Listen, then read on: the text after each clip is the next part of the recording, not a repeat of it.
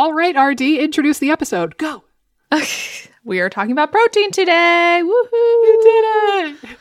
Protein doesn't get enough love, I think. It just gets lost in the sauce with everyone getting all pissy about carbs, talking about fats. It just gets sort of lost in the shuffle, I think. It does. It does. And by the way, I just have to commend you for starting off the episode when I totally just threw that at you. We sometimes joke that I'm always the intro-outro person and that Amy would get awkward, but I think that you actually did that on your feet pretty well. I want to give you a round of applause. That one wasn't too bad. I think, again, like the full intro, full outro, I don't know. It weirds me out a little bit. And I anticipate usually you hand it off to me, so I have to say something, to get the ball rolling. Well, just wanted to commend you in the first, moments of the podcast here. But yeah, I think you started off well. This is a topic that doesn't get a whole lot of attention, at least to be clear, in our world. If you were in like the bodybuilding world or the sports athletic kind of world, absolutely protein is a huge focal point. And I would say that in like more health conscious vegetarian and vegan circles, they probably talk about protein and being conscious of that too. But specifically people who are trying to heal their gut and they've been diagnosed with IBS or SIBO, these folks tend to not focus a whole lot on protein. We're really more interested typically in, should I do keto? Should I not do keto? Should I do, low FODMAP? Is fiber bad for me? Are carbs bad for me? And we spend so much time talking about those other macros that protein just kind of gets put on the back burner. But this is a pretty common issue, right? Like we've kind of commiserated over this clinically. Like, do you think that you're talking about this with clients pretty frequently, that they need to increase their protein? Yeah, I would say probably 50% of my clients, if I had to put a number on it, need to increase protein a little bit. Yeah. I would say it's probably more common in women, although I have seen men that need to raise it too. But yeah, I think it's a pretty common problem for sure.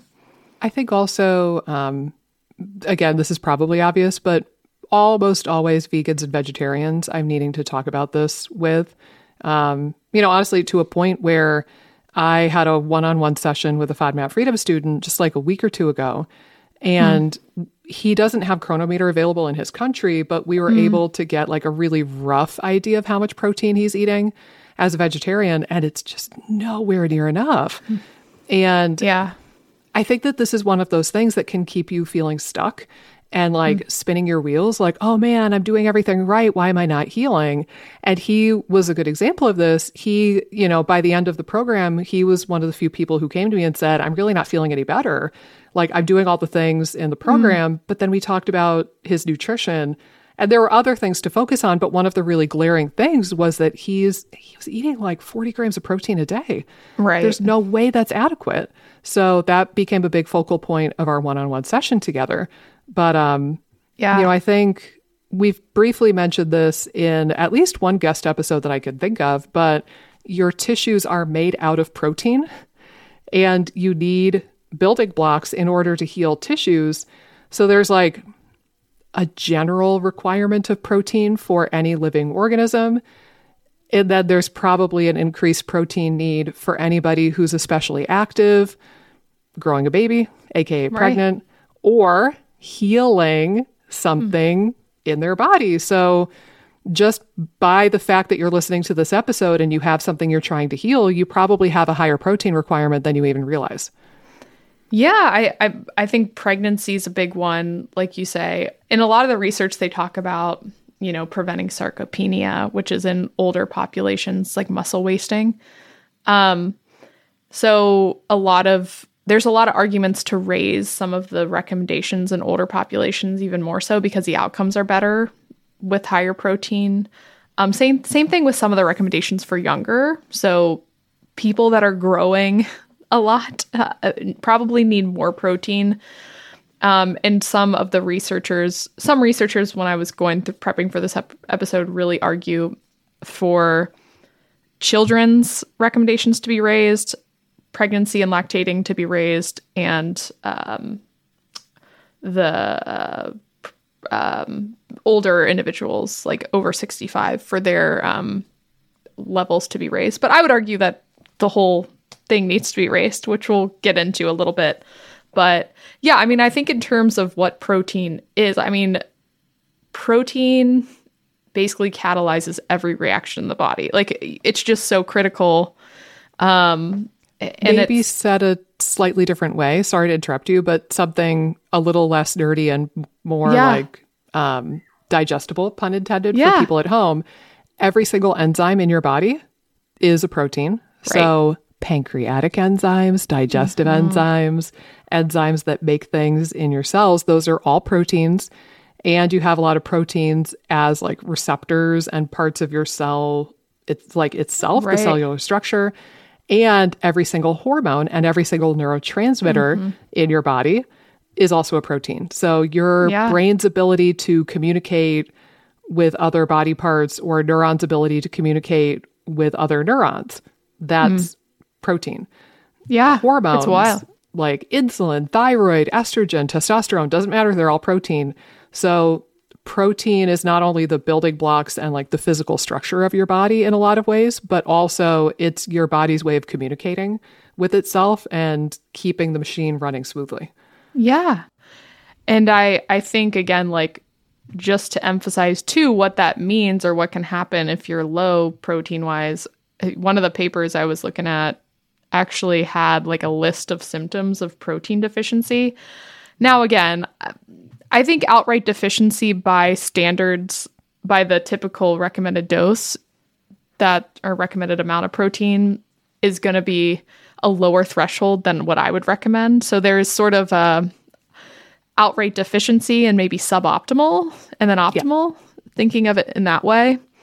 But there was a list, and again, it just shows you how important it is. It's like decreased skeletal muscle, essentially, would be obvious. Kind of lower albumin, endocrine imbalance, so like that affects hormones, reduced insulin levels, reduced growth hormone, reduced thyroid hormones, impaired antioxidant reactions, so like more inflammation, more oxidative stress, more aging, growth stunning, so impaired like growth that could be cognitively or, physically. What else is it saying? Impairments of absorption, transport, and storage of nutrients, so like vitamins, minerals, glucose, anemia, so like reduced transport of oxygen through the body, skeletal muscle wasting, impaired immune reactions, frequent infections, higher rates of mortality because of infections, cardiac failure, high blood pressure. Hold on, sorry, it's stuck. Let's see. Is that it? No, there's more. There's more. But wait.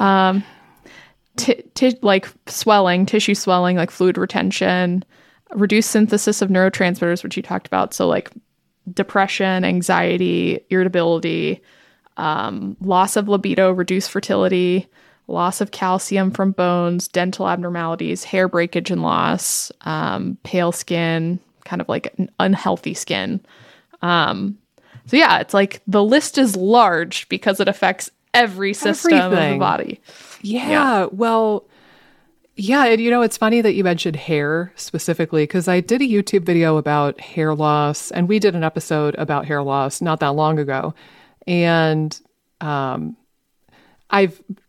know how like social media algorithms, you click on something once and then it shows you a bunch of ads for that thing.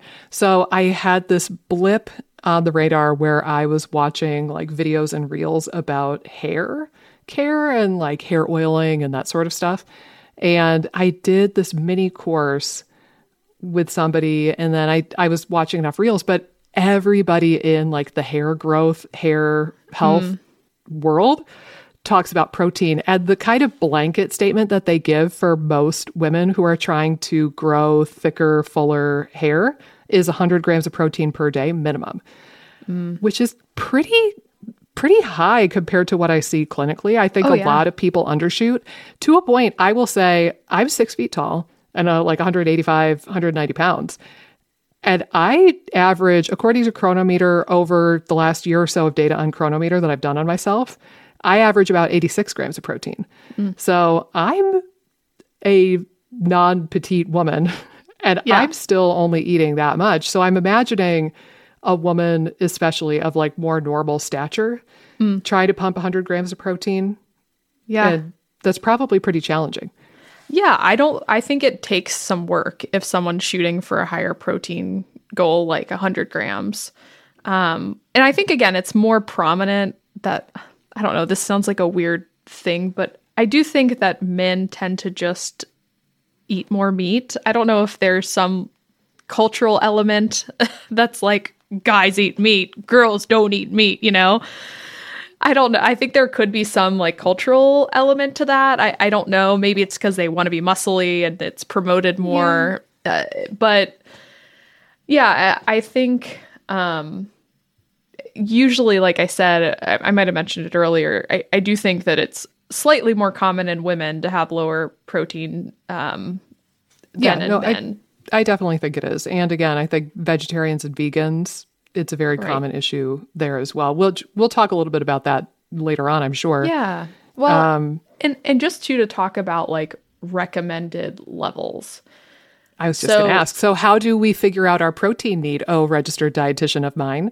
That was going to be my question. So it's really interesting. So typically how they determine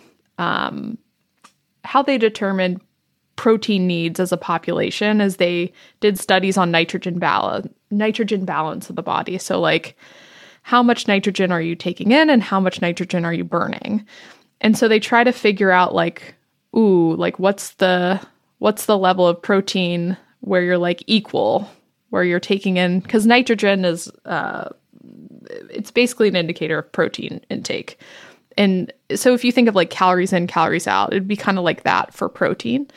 So if you have nitrogen coming in and nitrogen coming out, you'd want to like have a balanced level, or that's the mentality around coming up with the protein status and protein need recommendations, is they use nitrogen balance studies. So they like looked at where that balance was, and what they came out to, averaging a bunch of studies out, was 0.8 grams per kilogram of body weight. Which again, I think that that's low. And I don't necessarily see that being the ideal level clinically. And again, there's also there's some newer papers that I was reading that really argue that you can't just simply use nitrogen levels. Like you have to look at outcomes too. So a lot of these are on, looking at this one test, but it's not really looking at outcomes. Now, there are some studies looking more so at outcomes, mainly for older individuals. Like it's hard with some of these studies because there's not really a study looking at optimal protein intake. It's like, okay, we need to prevent sarcopenia. It's like preventative, or there's some issue like liver disease, and we need to know what protein level for liver disease.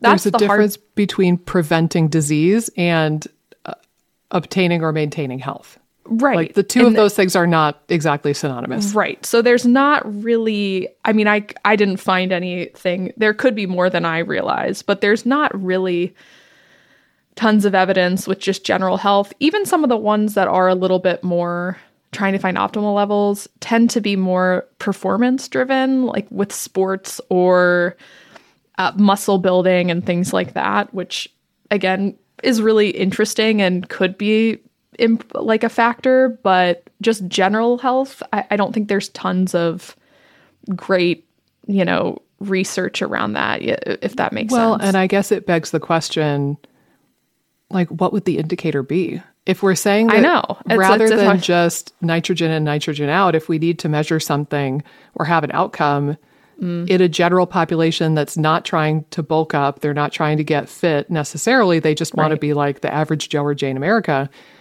that might be the challenge, is that we don't really have a great marker for that. Like, I don't know if serum protein or albumin could be sort of a very loose indicator, but...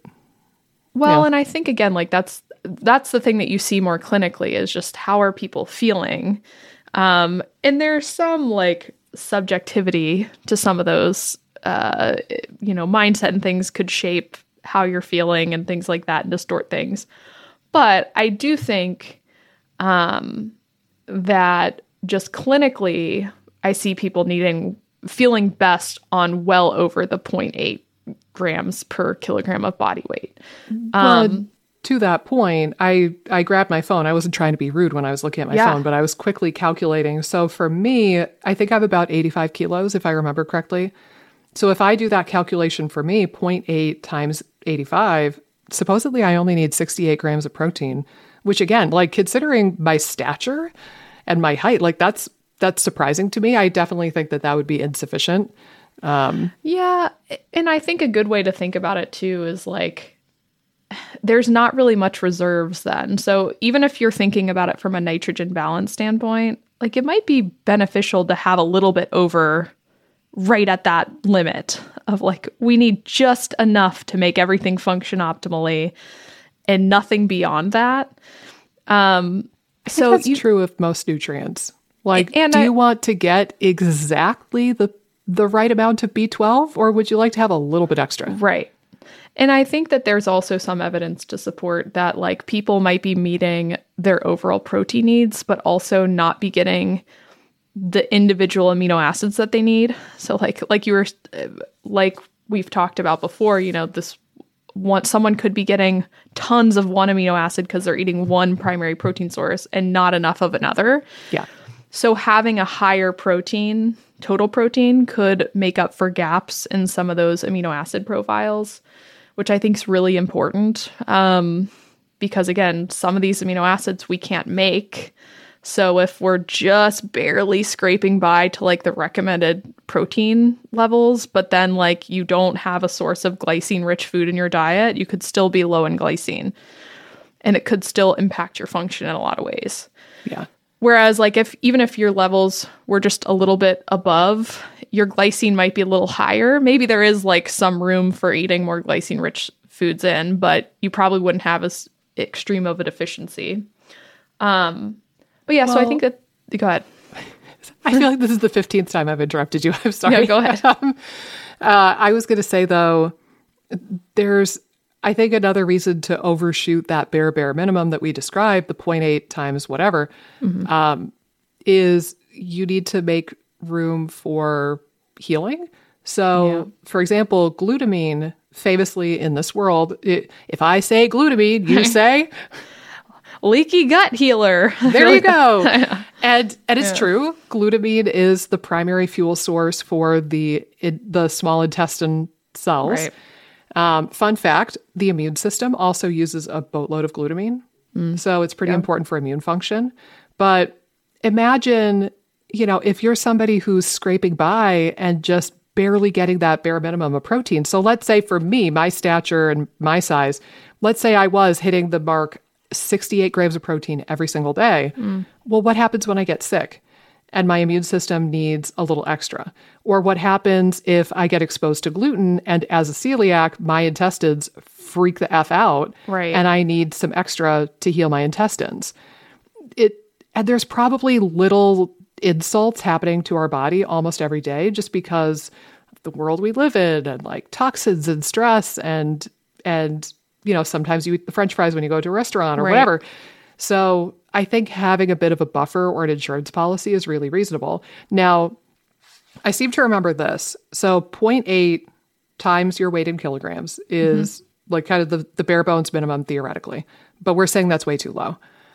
I remember from my exercise science days, they used to say like, if you're really physically active or if you're lifting weights, you want to go up to 1.2 grams per kilogram of body weight. So that would put me right about at 100, I think. Right. Do you think that that's a more reasonable estimate for most people who are actively trying to heal something? Yeah. I mean, I think the 100 gram mark is going to be really solid for women. Again, there's going to be discrepancies because like you could have the tiniest woman that probably doesn't need 100 grams. My best friend is 95 pounds and 5 feet tall. So are we going to say that she needs 100 grams of protein? Because I think honestly, my favorite marker would probably be more looking at percentage of total calories. I find that that's maybe the easiest way to do it. So like, this is also hilarious that this is a recommendation. The Institute of Medicine recommends 10 to 35% of protein. I'm like, whoa, that's a huge range. And 10 is low.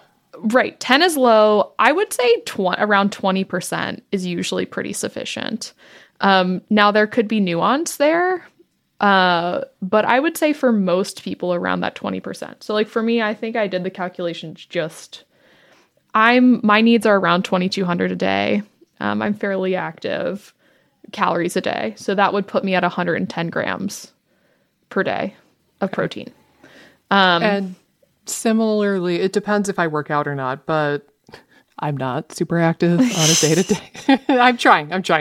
But on a normal kind of baseline day for me, I think my need is right about 2,000 calories per day. So that would probably put me closer to 100, I think. Yeah. Give or take, or maybe plus or minus a little bit. Yeah, I think it would be right at 100 at the 2,000, right? Because math. Because math. Something like that, But yeah, I usually think like, and again, you could go up a little bit. And again, it's interesting, you know, in the dietetic space, because it's like, oh, well, people that have wounds or that are burned are people that have burns, like they need so much more calories, 1.4. That's right. 1.4 grams of protein per kilograms, up to that level they might need. But it's kind of like, I don't know, should people just generally be getting a little bit more in, like you said, than the baseline? Like if something happens and you need to heal, wouldn't it be better not to be at the very bottom rung of like just scraping by, like you said, and getting a bit more in? And again, just clinically, I would say I see people's energy a lot better at higher people, you know, talking about brain fog and a lot of blood sugary things. I will say getting protein where it needs to be helps a lot with cognition, brain fog, energy levels. I had a client, we just sort of wrapped up more recently, and she's doing way better, especially systemically, because she was saying, you know, I'm having energy fluctuations throughout the day, and she had a high need because she was lactating too. So she was like, had a high protein need. Basically, the protein thing helped her energy more than anything else. She said the instant she started adding more protein into her diet, energy was really stable throughout the day. She didn't feel foggy, those types of things. So I know a lot of that gets blamed on gut-related things, you know. Or carbs. Like, or carbs. Oh, I ate something with right. carbs and that's why I have brain fog. And maybe that's true. Like maybe the balance of having that many carbs in the context of not having enough protein made you feel bad. But yes, I think... Right, exactly. So I think that, that's something to pay attention to as well, is just how are you feeling throughout the day? Is anything happening connected to meals? So postprandial reactions. Don't automatically think my gut microbiome is making me super sleepy and I feel really foggy and low energy. Or again, like carbs are evil, or right. This food is evil. Yeah. Right. Think protein a little bit, because I think it can make a big difference. Well, and it's interesting you say that it can help with energy and brain fog kind of purposes, because I don't know if I super understood that initially, but I will say, so my mom had a Roux-en-Y gastric bypass in 2008. And I remember during her recovery, the couple years following that surgery, she would go and have like appointments with the team at the hospital, and they would guide her. And she was super compliant. She had a lot of complications, so she had to be really compliant, honestly. They said drink more water. She did. They said eat more protein. She did. And one of the things that they really stressed to that group of people was protein, protein, protein. And in the couple of years following her surgery, she really started noticing that if she had like an energy dip or a slump, she was like, oh, I need protein. And she would go have like a hard-boiled egg or some turkey or whatever. and she would get her energy back up. And now, how much of that is placebo because they told her that would happen versus how much was actually happening?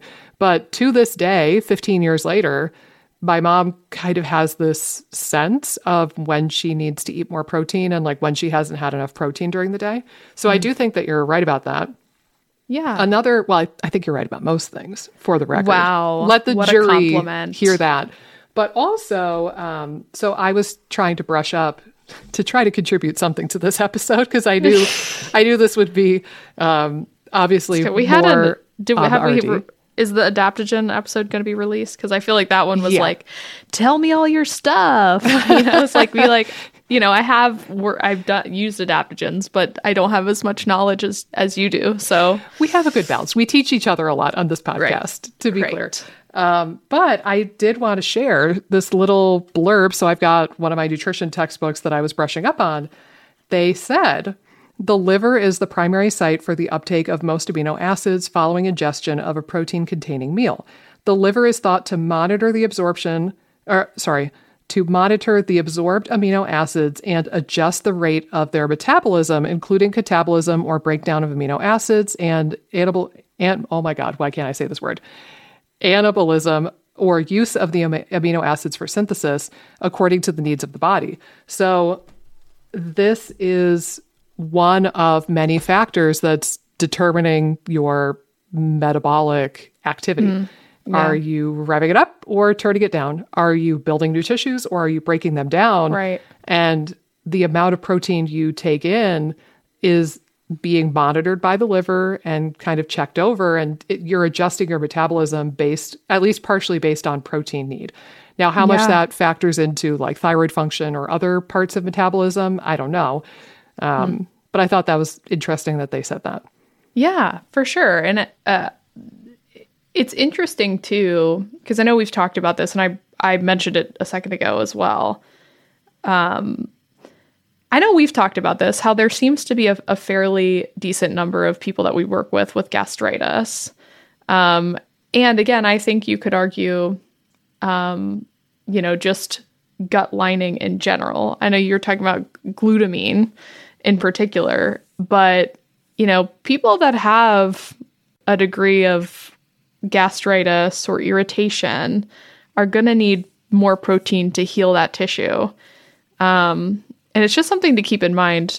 And I think you need overall calories as well. So I find people can get stuck in this perpetual cycle of nutrition being suboptimal, protein being a part of that combination, and then just having a little bit more of a chronic gastritis or chronic irritation that's not really healing. You don't want to eat a lot because everything you eat hurts your tummy, and then it makes the nutritional inadequacies worse. Right. It's this vicious cycle that you can spiral into, and it's hard to get out. But I will say there's been some people that I've worked with more chronic gastritis situations where intake seemed to be the primary factor in getting that to a better place, whether it was calories and protein. Both seemed to really help healing the tissue. But yeah, just a little tidbit there. Like if you're struggling with anything like that, definitely making sure you're getting enough protein is important. Well, and again, I think anybody listening to this episode needs to at least be mindful of their protein, if not make a blanket statement that everybody needs to increase. Right. Because you're trying to heal stuff. So in the same way that there's like the baseline minimum need for sedentary people, and then there's an increased need for really physically active people who are breaking down and building new muscle. Similarly, if you're trying to build new epithelial cells, new, mucins and secretions, and you're trying to regulate hormones and regulate neurotransmitters and like do all this stuff, tone your vagus nerve, every single one of those tissues is built from protein and uses protein in some way to signal. So again, whether it's a neurotransmitter or a cytokine or a hormone, those are all protein messenger molecules. So, I think that anybody with a health condition that they're working on needs to increase protein. Now, here's a question. I think that we've talked a fair amount on this podcast before about diversifying plant foods. and the importance of having a diverse diet, particularly with plant foods and fibers and colors, and how that translates to better microbiota diversity and stability and health. So if you eat a lot of different plants and fruits and vegetables and colors and polyphenols, you're going to have a very rich, stable, healthy microbiome. If you only eat a couple of vegetables ever, or if you're like my Uncle Paul who only ever eats carrots, good luck, man. You're going to only feed the carrot eaters, and you're going to have a very narrow, unstable, unhealthy microbiome. Oh, poor Paul. I know, poor Paul. Still to this day, I swear to God. Just carrots. I mean, he's other food, to be clear, but it's all like pizza and pasta and junk food. Right. Mashed potatoes. But anyhow, I don't think it gets talked about as much with protein, though, like the need to diversify protein. And I think that this will gradually segue into like the absorbability and the quality of protein and why covering all of our bases with different protein sources is a useful strategy. But would you agree that if you only ever eat one thing, you're probably going to get a very specific amino acid profile, and you might be undershooting some and overshooting others? Oh, for sure. I think most of the time here in the U.S., we're eating a lot of muscly meat sources. So, we're not typically Steak, eating nose. chicken breast, pork chop, bacon. I mean, there's like 5 things that we eat. Right. And we don't really eat nose to tail. We're not eating liver typically. I think people used to. I had the most riveting conversation with my in-laws about all the crazy organ meat dishes that they ate growing up in Iran. Like just the wildest stories. Every organ you could possibly imagine, they had a dish Eyeballs. that they'd make. Probably. I don't know if I asked specifically about that one, but we don't really eat nose to tail anymore. So it does affect a lot of the more glycine-rich sources. So like collagen is a glycine-rich source. So you could potentially supplement a little bit of that into your diet or try to eat foods with more glycine, which would be like bone broth. Some of the organ meats are going to be more glycine-rich. Now, I have something interesting to throw out there in regards to glycine and like collagen type protein sources. So one of the things I did prepping for this episode was I just popped in a quick Google search, Chris Masterjohn, because he's like pretty legit, right? Chris Masterjohn protein. And I wanted to see what would pop up. And he had a Chris Masterjohn Light video about, it was titled something about don't count your collagen peptides towards your total protein intake. Yeah. And basically the shtick was that dietary protein need is more like what you need to build tissues. And it's more, I think he was saying that it was more focused on like essential amino acids, which are the amino acids that you cannot make. Right. You have no way of making these things. You have to eat them or else bad things happen.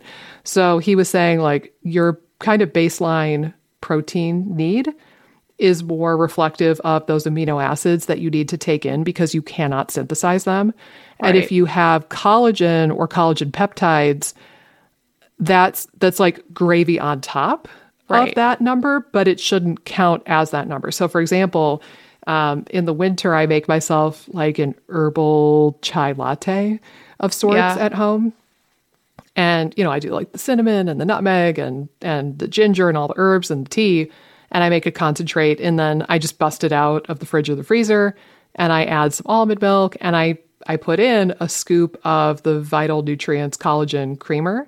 And I think I get maybe 10 grams of collagen protein in that. But theoretically, Chronometer is counting that towards my metric that I said I get about 86 grams per day.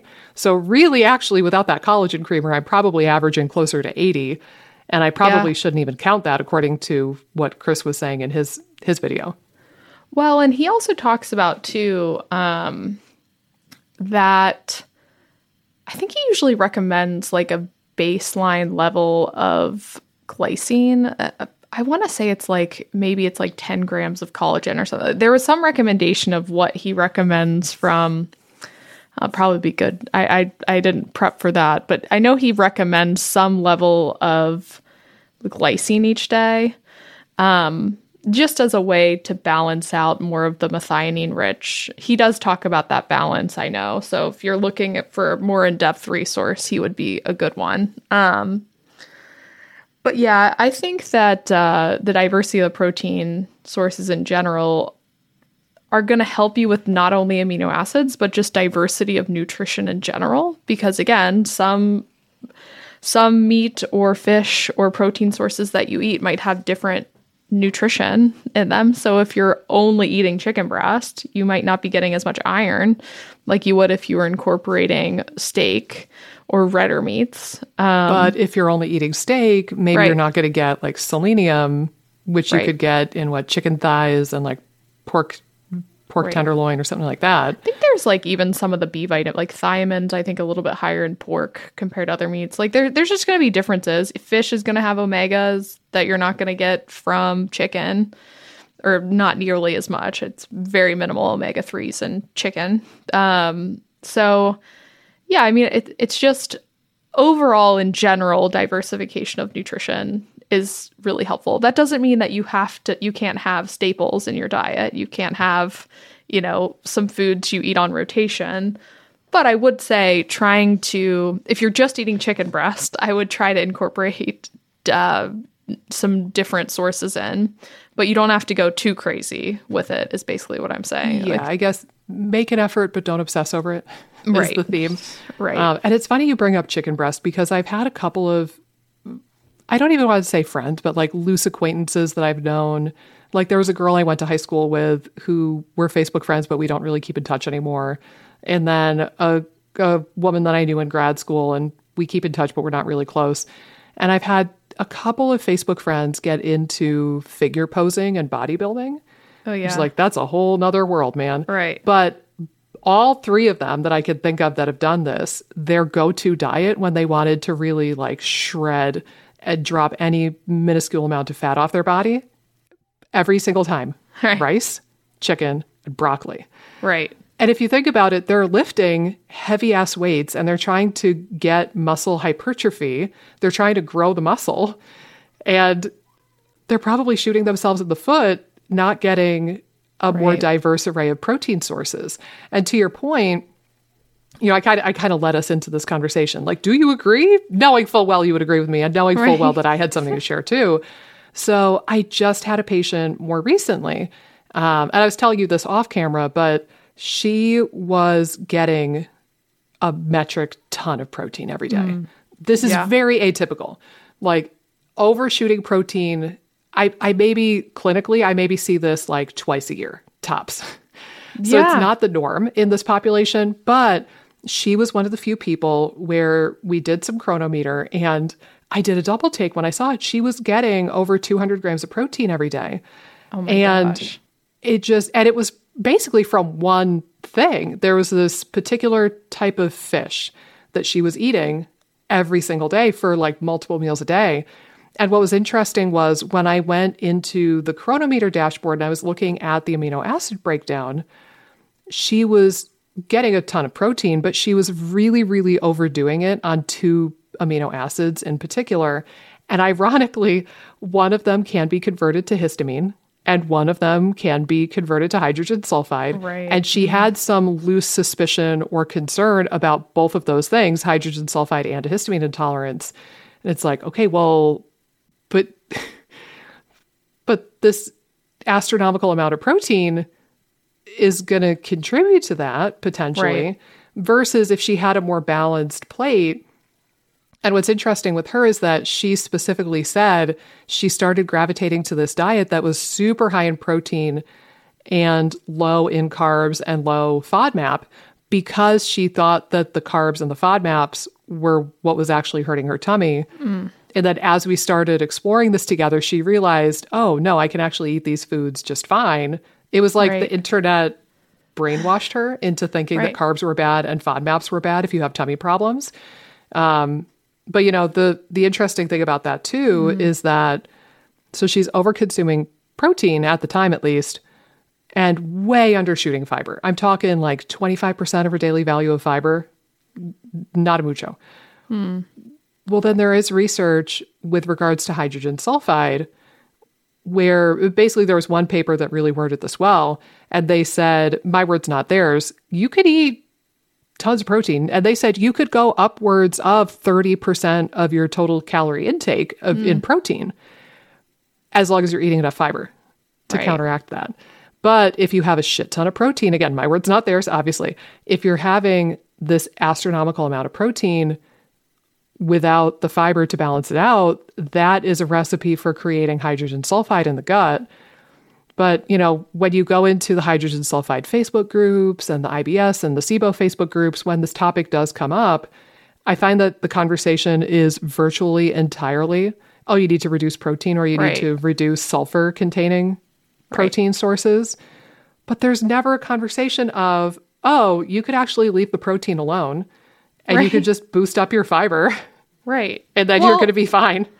And I think it truly depends on where that protein level is. But you also need to still have enough protein because, like we said, it affects every system. So if you all of a sudden just are malnourished because you're not getting enough protein, or again, you're at a suboptimal level, that's not good and could affect function in so many ways and could prevent recovery of gut symptoms. And, you know, it's interesting because I do think in some of the research there is evidence that higher, like super high protein diets over a certain threshold can affect digestion. I pulled some just to have diarrhea, dehydration, nausea, intestinal discomfort, like all these things can happen if your level of protein is super high. And similarly, I had a client, I'm working with a client currently who was, I think, averaging about 220 grams of protein daily. And he, I think, was eating maybe slightly over 2,000 calories. We're working on gaining some weight with him. And he also had some elevated liver enzymes, which it does sort of stress out your liver as well to break down that much protein. So there are definitely some ramifications if you go too high. Now, that's not our typical person at all. No. Like I said, once or twice a year, maybe. For me, I see this. Right. But it is something if you're like carnivore or, you know, dabbling, which I wouldn't recommend anyway. But if you're dabbling in like lower carb, higher protein, you might want to assess sort of where things are falling and assess your fiber level, to your point. The other thing about too high protein, I've had some clients too where maybe they weren't at the level, like my guy, I think it would be like 40% of his calories were from protein, which is just too high. You know, if we wanted to go by that crazy weird, like Institute of Medicine, 10 to 35%. So he was outside that. Now, the other thing is some people I think could still be within that range, but might still benefit from decreasing. These would be people that are trying to gain weight. Because decreasing or increasing? That need to decrease protein. Oh, okay. So, because again, if you're trying to gain weight and you're eating a high protein level, it can affect your appetite. So, like if someone, for instance, like let's just say I'm working with a woman that might be eating like 140 grams or 150 grams of protein, something like that, and we're trying to get calories up, and she would still maybe fall in that, like, I don't think it's necessarily hurting her outside of affecting her appetite. You know what I mean? Yeah. So yeah. It's like you can make room in the diet, both calorically and appetite wise, if you bring down the protein a little bit in that kind of scenario. Right. So there have been a few cases like that where I've worked with people where they're not really high enough to where I think it's like hurting them or causing like liver issues or driving symptoms, but I think it's high enough to where it's affecting other goals. They can't get calories up, that sort of thing, because it's an appetite suppressant. Now, if your goal is to lose weight and you're doing it a healthy way, it could be a way to suppress appetite by going a little bit higher protein wise, not like outside that maybe 35%. Like I still think there's there's a tier of protein intake that you don't really want to get to, but you could still be on the higher side. Well, even honestly, I'm trying to think through. So again, we said that theoretically, if my caloric need is 2,000 calories a day, math. Oh, by the way, we didn't elaborate on this. So protein, every gram of protein gives you 4 calories, right? Yes. So true. 100 grams of protein would be 400 calories. 400 is 20% of 2,000. So that's Right. the rough math that was happening like maybe 10 minutes ago or so. We didn't elaborate on. But, thinking through, okay, so if 20% for me would be 100, 30% is 150. Right. So 30%, at least to me personally, feels so high. I can't fathom eating that much protein. Yeah. I would basically have to double what I'm doing right now. Yeah. And to be clear, I eat eggs, I eat meat, I eat like Greek yogurt, I eat I do eat seafood. So I'm not bashful around protein. It's just that is a truly astronomical amount of protein, even to get up to 30%, which is the top end of that range that you gave. I think you're right. I think ballpark 20% of your calorie need is probably more correct. Right. Yeah. So yeah, again, just depends on your goals too. Like I said, if you want to push protein a little bit higher for like a performance or a weight loss goal, I think that that's okay. You just would want to monitor how you're doing and how you're feeling with it. And again, still get a wide variety of other nutritional sources. Make sure you're getting some carbs and fiber and that sort of stuff in. One thing I want to make sure we cover too is like digestibility of protein sources and then how they're utilized in the body. Because I think this is really interesting, more so from anyone that's doing vegetarian diets or vegan diets, it comes more into play. Can I interrupt you for a nanosecond? Yes. Preface this whole section. I was a vegetarian for 11 years. We're not trying to be mean or come at you. And I get why some of you are vegetarians. I appreciate it. But also you need to hear this because people harped on me, protein, iron. And I was like, I'm fine. But I didn't know that. Like I was assuming because I thought that I was eating a healthy diet. Yeah. And now I look back and I realize, if I had actually worked with a dietitian or done some actual tracking, like if I had put my money where my mouth was and gotten the numbers, I guarantee I was undershooting protein, iron, B12, zinc, a whole bunch of stuff. But continuing. And I think again, you could make it work. I think it'd be much easier to make it work on a vegetarian versus all out vegan. I think it's a much more of an uphill climb from a vegan. Now, you could probably still make it work. It just becomes way harder. Like it's like the level of hard you want to I don't know what I'm trying to say. How much do you want to think about nutrition every day of your life? I think that's what it boils down to. It does. Like, that's a good way to put it. You can eat an omnivorous diet and not have to critically assess every single thing that goes in your mouth versus if you're vegan, you really have to be that much more mindful of getting these nutrients and you have to be on top of your game. Yeah, like much more vigilant about getting certain things in. But yeah, I mean, I think if you look at the list of different things from a digestibility standpoint, like what proteins are easiest to digest? I pulled something up on my phone too. There's going to be differences between meat, or I should say animal sources and plant sources. Typically the meat sources or the more animal-based sources are slightly more digestible than the plant-based sources. So things like beans, peas. Now, some of these studies too, like they don't look at every single plant-based source. But, this is showing like true digestibility of proteins. An egg, 97% of the protein gets digested. Milk, 96%. If I could interrupt you too. So I think the term that they could Google, which you just taught me like a week ago, is biological value. Well, that's right? Is that what you're talking about? That's a little different. Okay. So there's the digestibility. Biological value is once it's absorbed, how is it used? Like, can it be used and incorporated as protein, if that makes sense? Gotcha.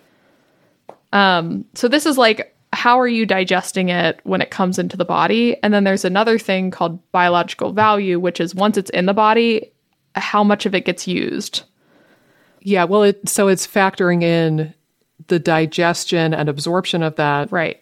And then what happens after that. And like what happens at the cellular level. Right. So there's the digestibility, and then there's the like what happens after you digest it. Is it used? Can you incorporate those amino acids easily into the body and use them? So there's two parts to this. Yeah. And here's what I had highlighted in my book, Like a Dork here. So they said biological value is a measure of how much nitrogen is retained in the body for maintenance and growth rather than just absorbed. Yeah. So absorption is one thing, and that's super cool and necessary. But also once it's absorbed, do the tissues incorporate that protein into the tissues and like do stuff and build stuff with it? Or does it just kind of float around and get excreted?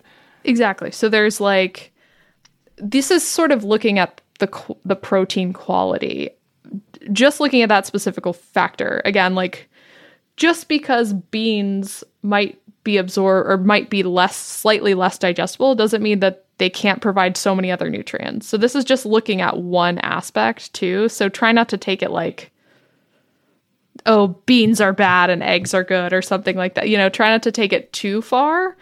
But, you know, eggs, it seems like eggs and meat and fish proteins have slightly better digestibility than things like wheat, whole wheat, soy, rice.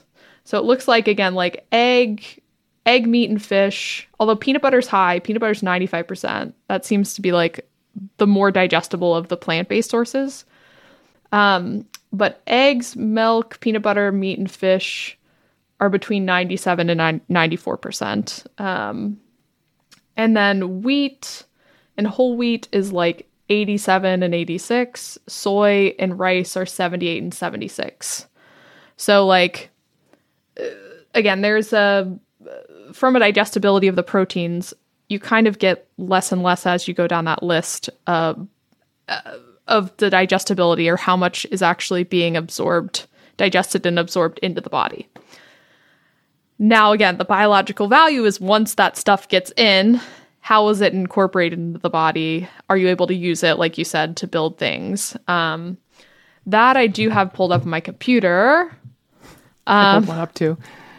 And again, it's just, you can go ahead. I can't find mine, of course. But you can kind of hash over it. It's pretty similar where, you know, the more animal-based stuff is at the top, and then you kind of work your way down to more plant-based stuff towards the bottom.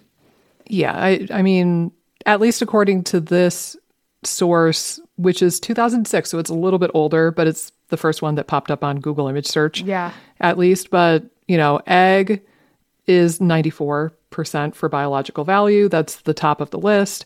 And then you go all the way down, you know, you see like milk, beef, fish, meat sort of stuff all falling in like the high 70s through kind of 80s sort of range. Mm-hmm. And then you get down to whole wheat flour, pea protein, potato, soy. And I mean, like wheat flour is all the way down at 52% for biological value. Soy is the best out of the plant-based sources at 73%. But there's a pretty big difference in usability between something like eggs or milk versus soy. So if your absolute best protein source is soy, and it's kind of middle of the pack at best, you're going to be hard pressed to get everything you need.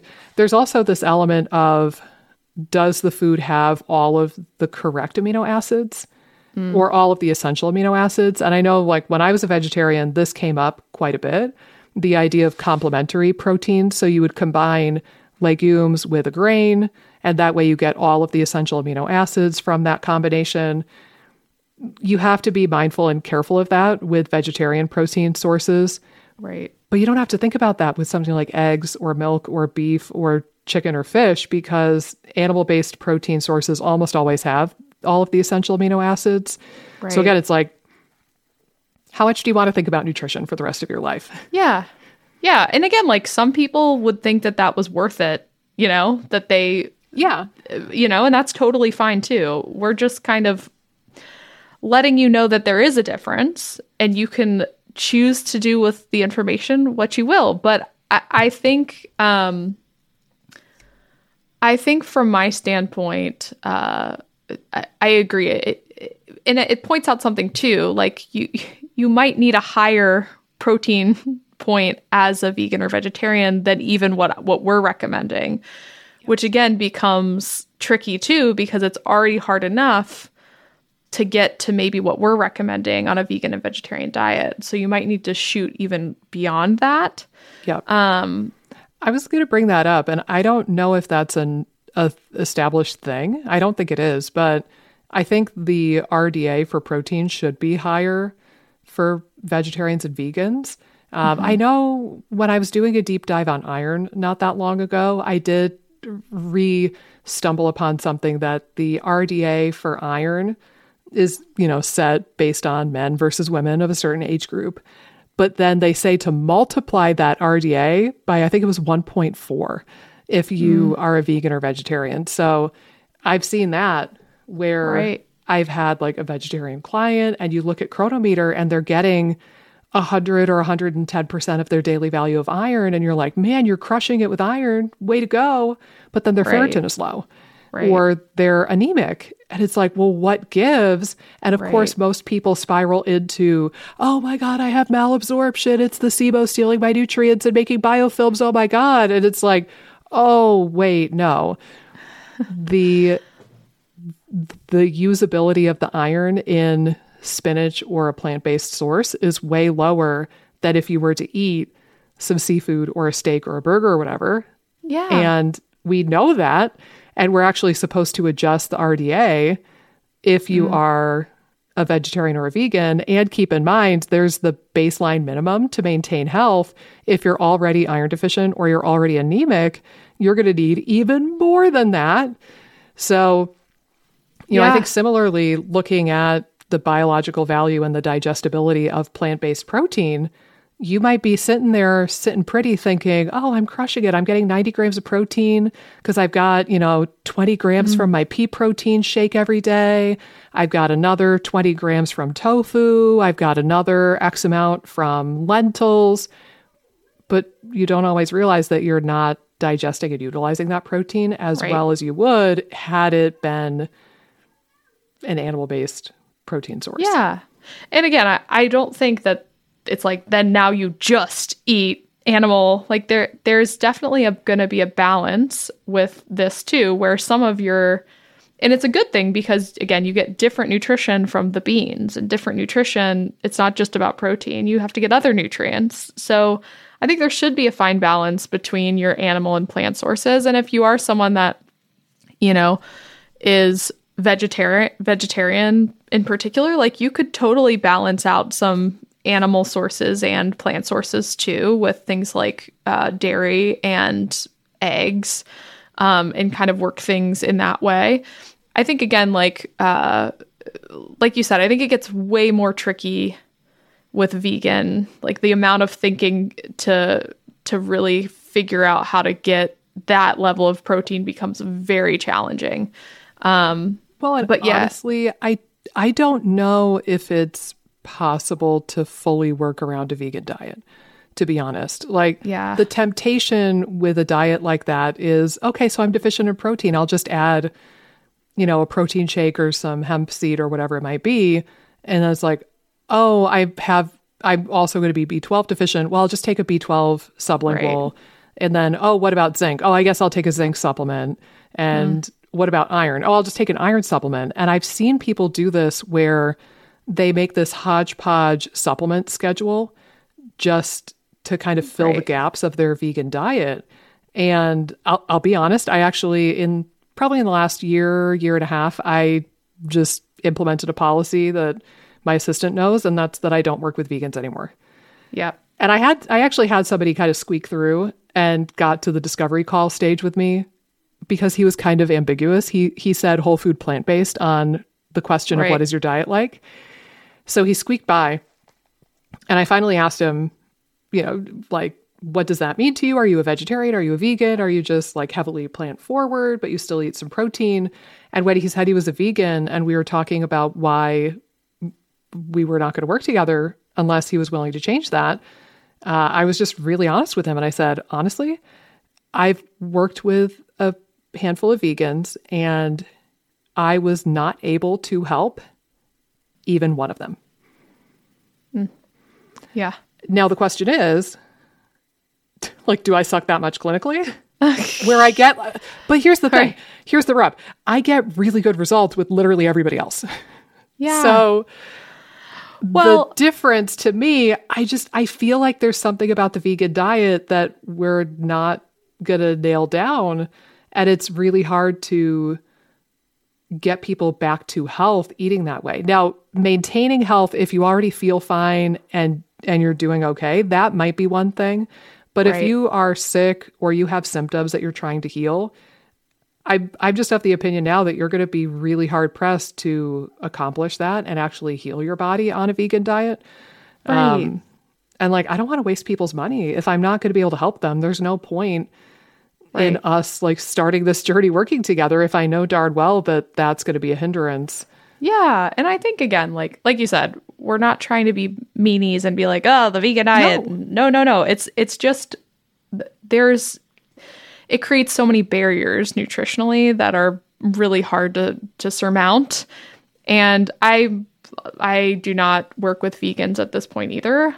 I think, again, I haven't had success with vegans either. And I will say I've had some other dietetic friends who work in sort of the gut functional space who don't work with vegans too. And it feels like very mean to be like, no, we're not. It feels mean. And I hate doing it. But like you said, I don't want to waste someone's time or money if I feel like. And hope. Like every time you start working with a new person, you get excited. You think this is the one. They're going to be the one to help me. I'm finally going to get through this. Right. And it's easy to get burnt out on that cycle of like getting your hopes up and then being crushed and then getting your hopes up and being crushed. Right. I think I'll wrap this up because I know you have to go momentarily. Michael Pollan has a good bit in one of his many lectures on YouTube. And he's basically talking about how humans are egotistical enough that we think we can extract out the good parts of a food. So we could have a carrot and we could suck out the beta carotene and we could suck out the fiber from the carrot and we could suck out the whatever else from the carrot. And, theoretically, we could suck out all of the things that we think are good from that food. Right. But there's still going to be something left over that we don't fully understand. And those individual parts do not equal the whole thing.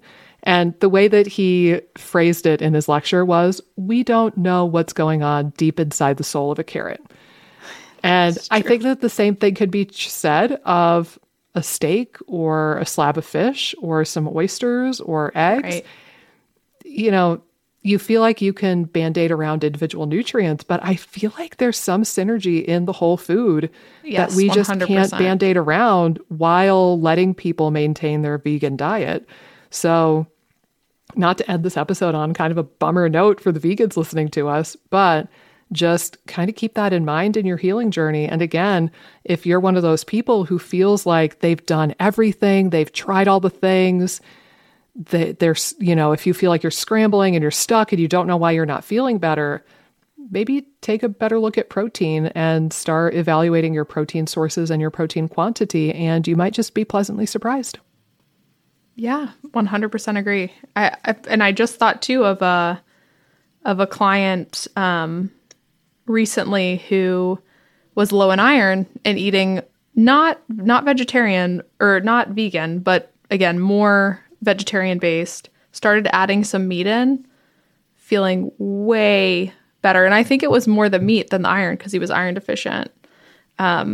and the iron's been slowly going up, but I think like he noticed instantaneous change upon adding a little bit more meat. And it's not a crazy amount too. Like, I don't think you need to eat a crazy amount of We're meat. recommending every single one of you do the carnivore diet immediately. No. And never turn back. No, like. So, but yeah, I mean, again, like it could be an option, like you said. I think try to keep it on the table and try not to,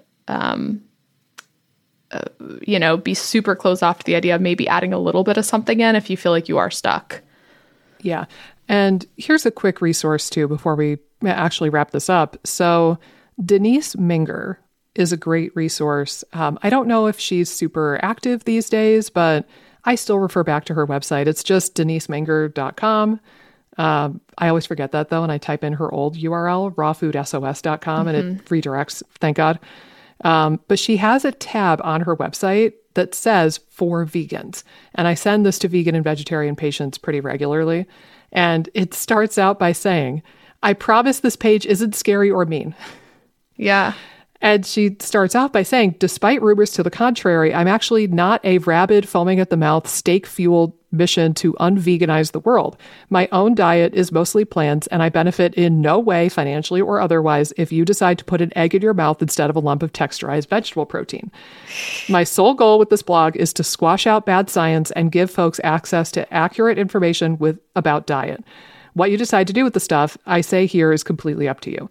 But she has like 12 or 13 bullet points and ideas for how you could get these nutrients while still having a mostly plant-based diet.